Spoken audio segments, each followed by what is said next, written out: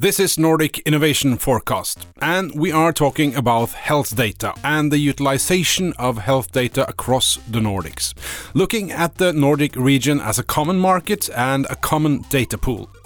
My name is Nils Johan Halvorsen. In this episode, we will look at the issue from two different perspectives.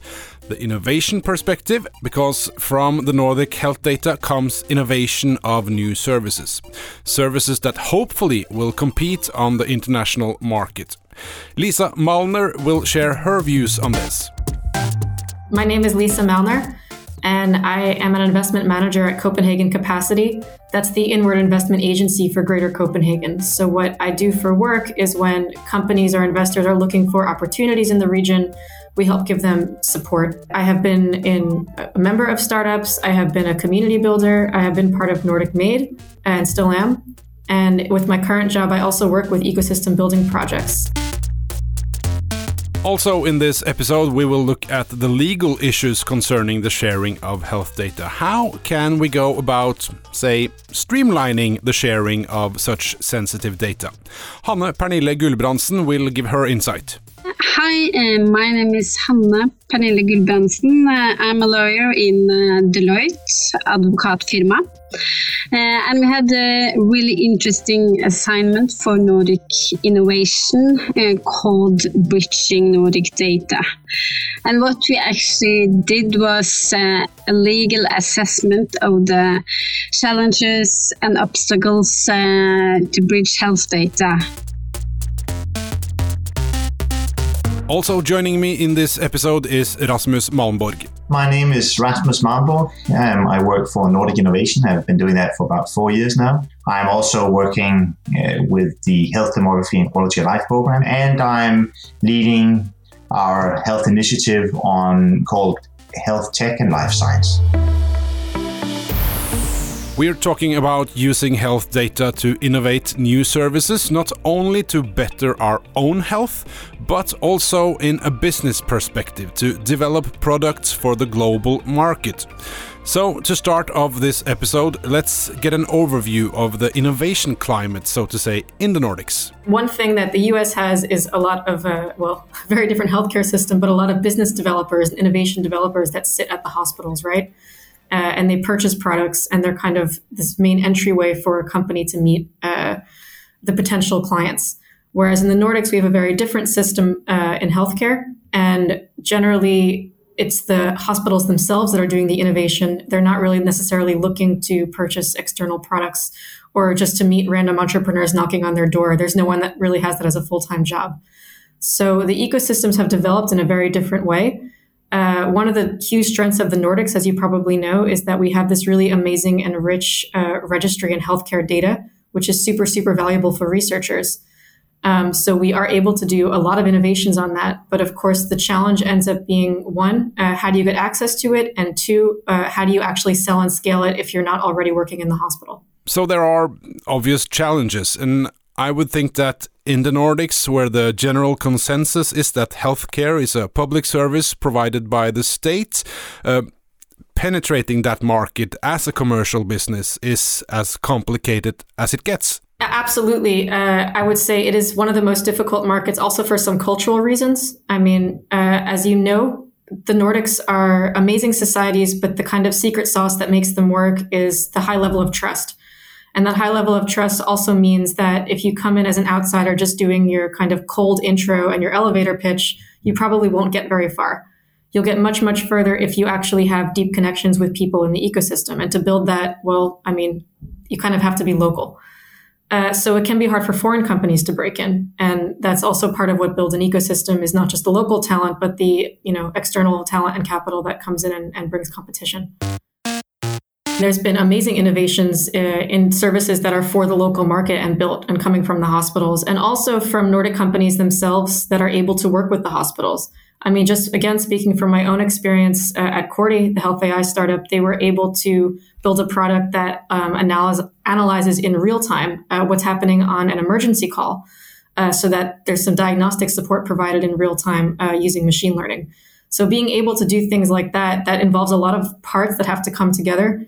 That's working with not just an individual that's on the line talking on the phone, but that's getting permission to analyze the data coming from the calls and getting enough data for training on the calls and working with the hospitals and the people doing the diagnostics to make that happen. And the end result, of course, is that the diagnostics happen faster and more accurately, and you can kind of save some money. So when there are business cases for that, you can really build amazing things. The other interesting initiatives that I see in the Nordics are that some of the local laws, I know you have this here in Norway, are more restrictive than GDPR. And some of the local laws are maybe less restrictive than GDPR, like you see in Finland. So it's actually innovations around how do you get the data to build things, and how do you give it to companies, and how do you work with them. I think the Nordics, in some ways, we beat ourselves up, but we're actually having quite advanced conversations about this. So the question becomes, how do we successfully marry the traditional public health sector in the Nordics with the idea of commercializing our health data? I think that's a very good question. I think that the reality is that currently we are buying new solutions from abroad to a very large degree. Of course, there are also solutions made by Nordic companies that are sold in the Nordic countries. But why should we buy non-Nordic solutions to solve Nordic problems when we can make them better here? I think that we need to sort of flip that coin around and say, yes, we have big public healthcare systems which are very good. They are efficient. They deliver a lot of value for money. In addition to that, we have an innovation environment in the Nordics that is ranked pretty high compared to the rest of Europe, at least. Why would we not utilize that to come up with new solutions? I think that's the way we need to try to look at it. Yeah, but what can you say about the health sector's, both will and also ability to search for solutions outside of their normal boxes? There is, in my opinion, a need to look across the silos. And I think that what you point to here is something that we need to discuss more with ecosystems in the Nordics. The health ecosystems needs to be more open to bringing in or collaborating with companies, also public entities for that matter, which may not necessarily be normally considered within the sphere of health. So how I think that pinpointing how good are they at the moment to do this, I think that's difficult to say. But what I'm noticing is that it needs to be more than it is right now. There needs to be looked for a much broader sort of view on where can we find solutions, who can we engage with, and what can we learn from other sectors. I think that is very important. There are, as we hear yet again, many hurdles to navigate. And even though things take a little bit of time here in the Nordics, as Lisa Malner says, things are going in the right direction. Right. And as you probably have heard, I mean, personalized medicine is the biggest trend, and that really requires personal information to build. But what's really interesting is, for example, you in Norway, you have that project, Big Med, which is for personalized medicine that's trying to identify hurdles that are being addressed. You have Finland, which is really leaning on access to secondary patient data, which has a setup that is kind of world leading. And I think you have a lot of conversations that are also happening at the government level, where the level of understanding of healthcare and technology is much, much higher than many countries. So sure, maybe we're not building things as quickly because there's more hurdles, but maybe we're building things more correctly and we're taking a more holistic approach for the long term. So it's not necessarily a bad thing to say, it's not a net negative to say right now it's very difficult to get data. Of course, that's super frustrating, but maybe in the long run, we'll be thankful for that. And maybe also we should think even more outside the box and encourage untraditional cooperations. I mean, there's no reason why Nordic healthcare companies cannot work with industries or companies from the oil and gas sector, for instance, if they can come up with new solutions there. There's no reason why they cannot do that. Secondly, there are various testbed networks in the Nordics where you can take your solution to hospitals and actually have them tested out in various Nordic hospitals or clinics or health services in various different Nordic countries, and hence get an expert opinion by doctors on whether or not this is a solution that works. Secondly, whether or not this is something that has already been invented or is on the market. And thirdly, get it tested in several different countries in several different settings. So there are these opportunities, but I mean, part of what Nordic Innovation is trying to push in the projects that we co-fund is to see, we would really like to see a stronger collaboration across these silos. What does the Nordic governments need to do to kind of support and boost this innovation? Well, I think if you ask the startups, they'll always say money. I think from the government perspective, it is kind of making a data access setup that considers companies in the same way they consider researchers. Maybe not identically, but of course, researchers have a different process because they're not commercializing it. But if you ultimately want to commercialize your innovation, there needs to be some sort of better pathway. A lot of startups don't have the ability to afford expensive lawyers. They can't afford to spend a lot of time making lots of long request forms for the data and figuring out how to navigate this. So even just having a simple portal like they have in Finland, where you can kind of have a one size fits all website that you can go to access data. Things like that have made a huge difference in the ability of startups to access the data and consider their innovations.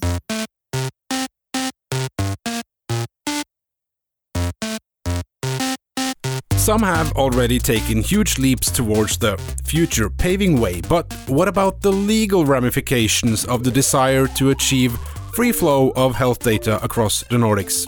The main challenges, as we know, is the GDPR, which also gives a lot of possibilities. I think that's important to bear in mind as well. Hanne Pernille Gulbrandsen. And you have the professional secrecy, which have been there for generations, and it's a really important aspect of giving healthcare. Professional codes and laws within the health sector must change to reach the data sharing goal.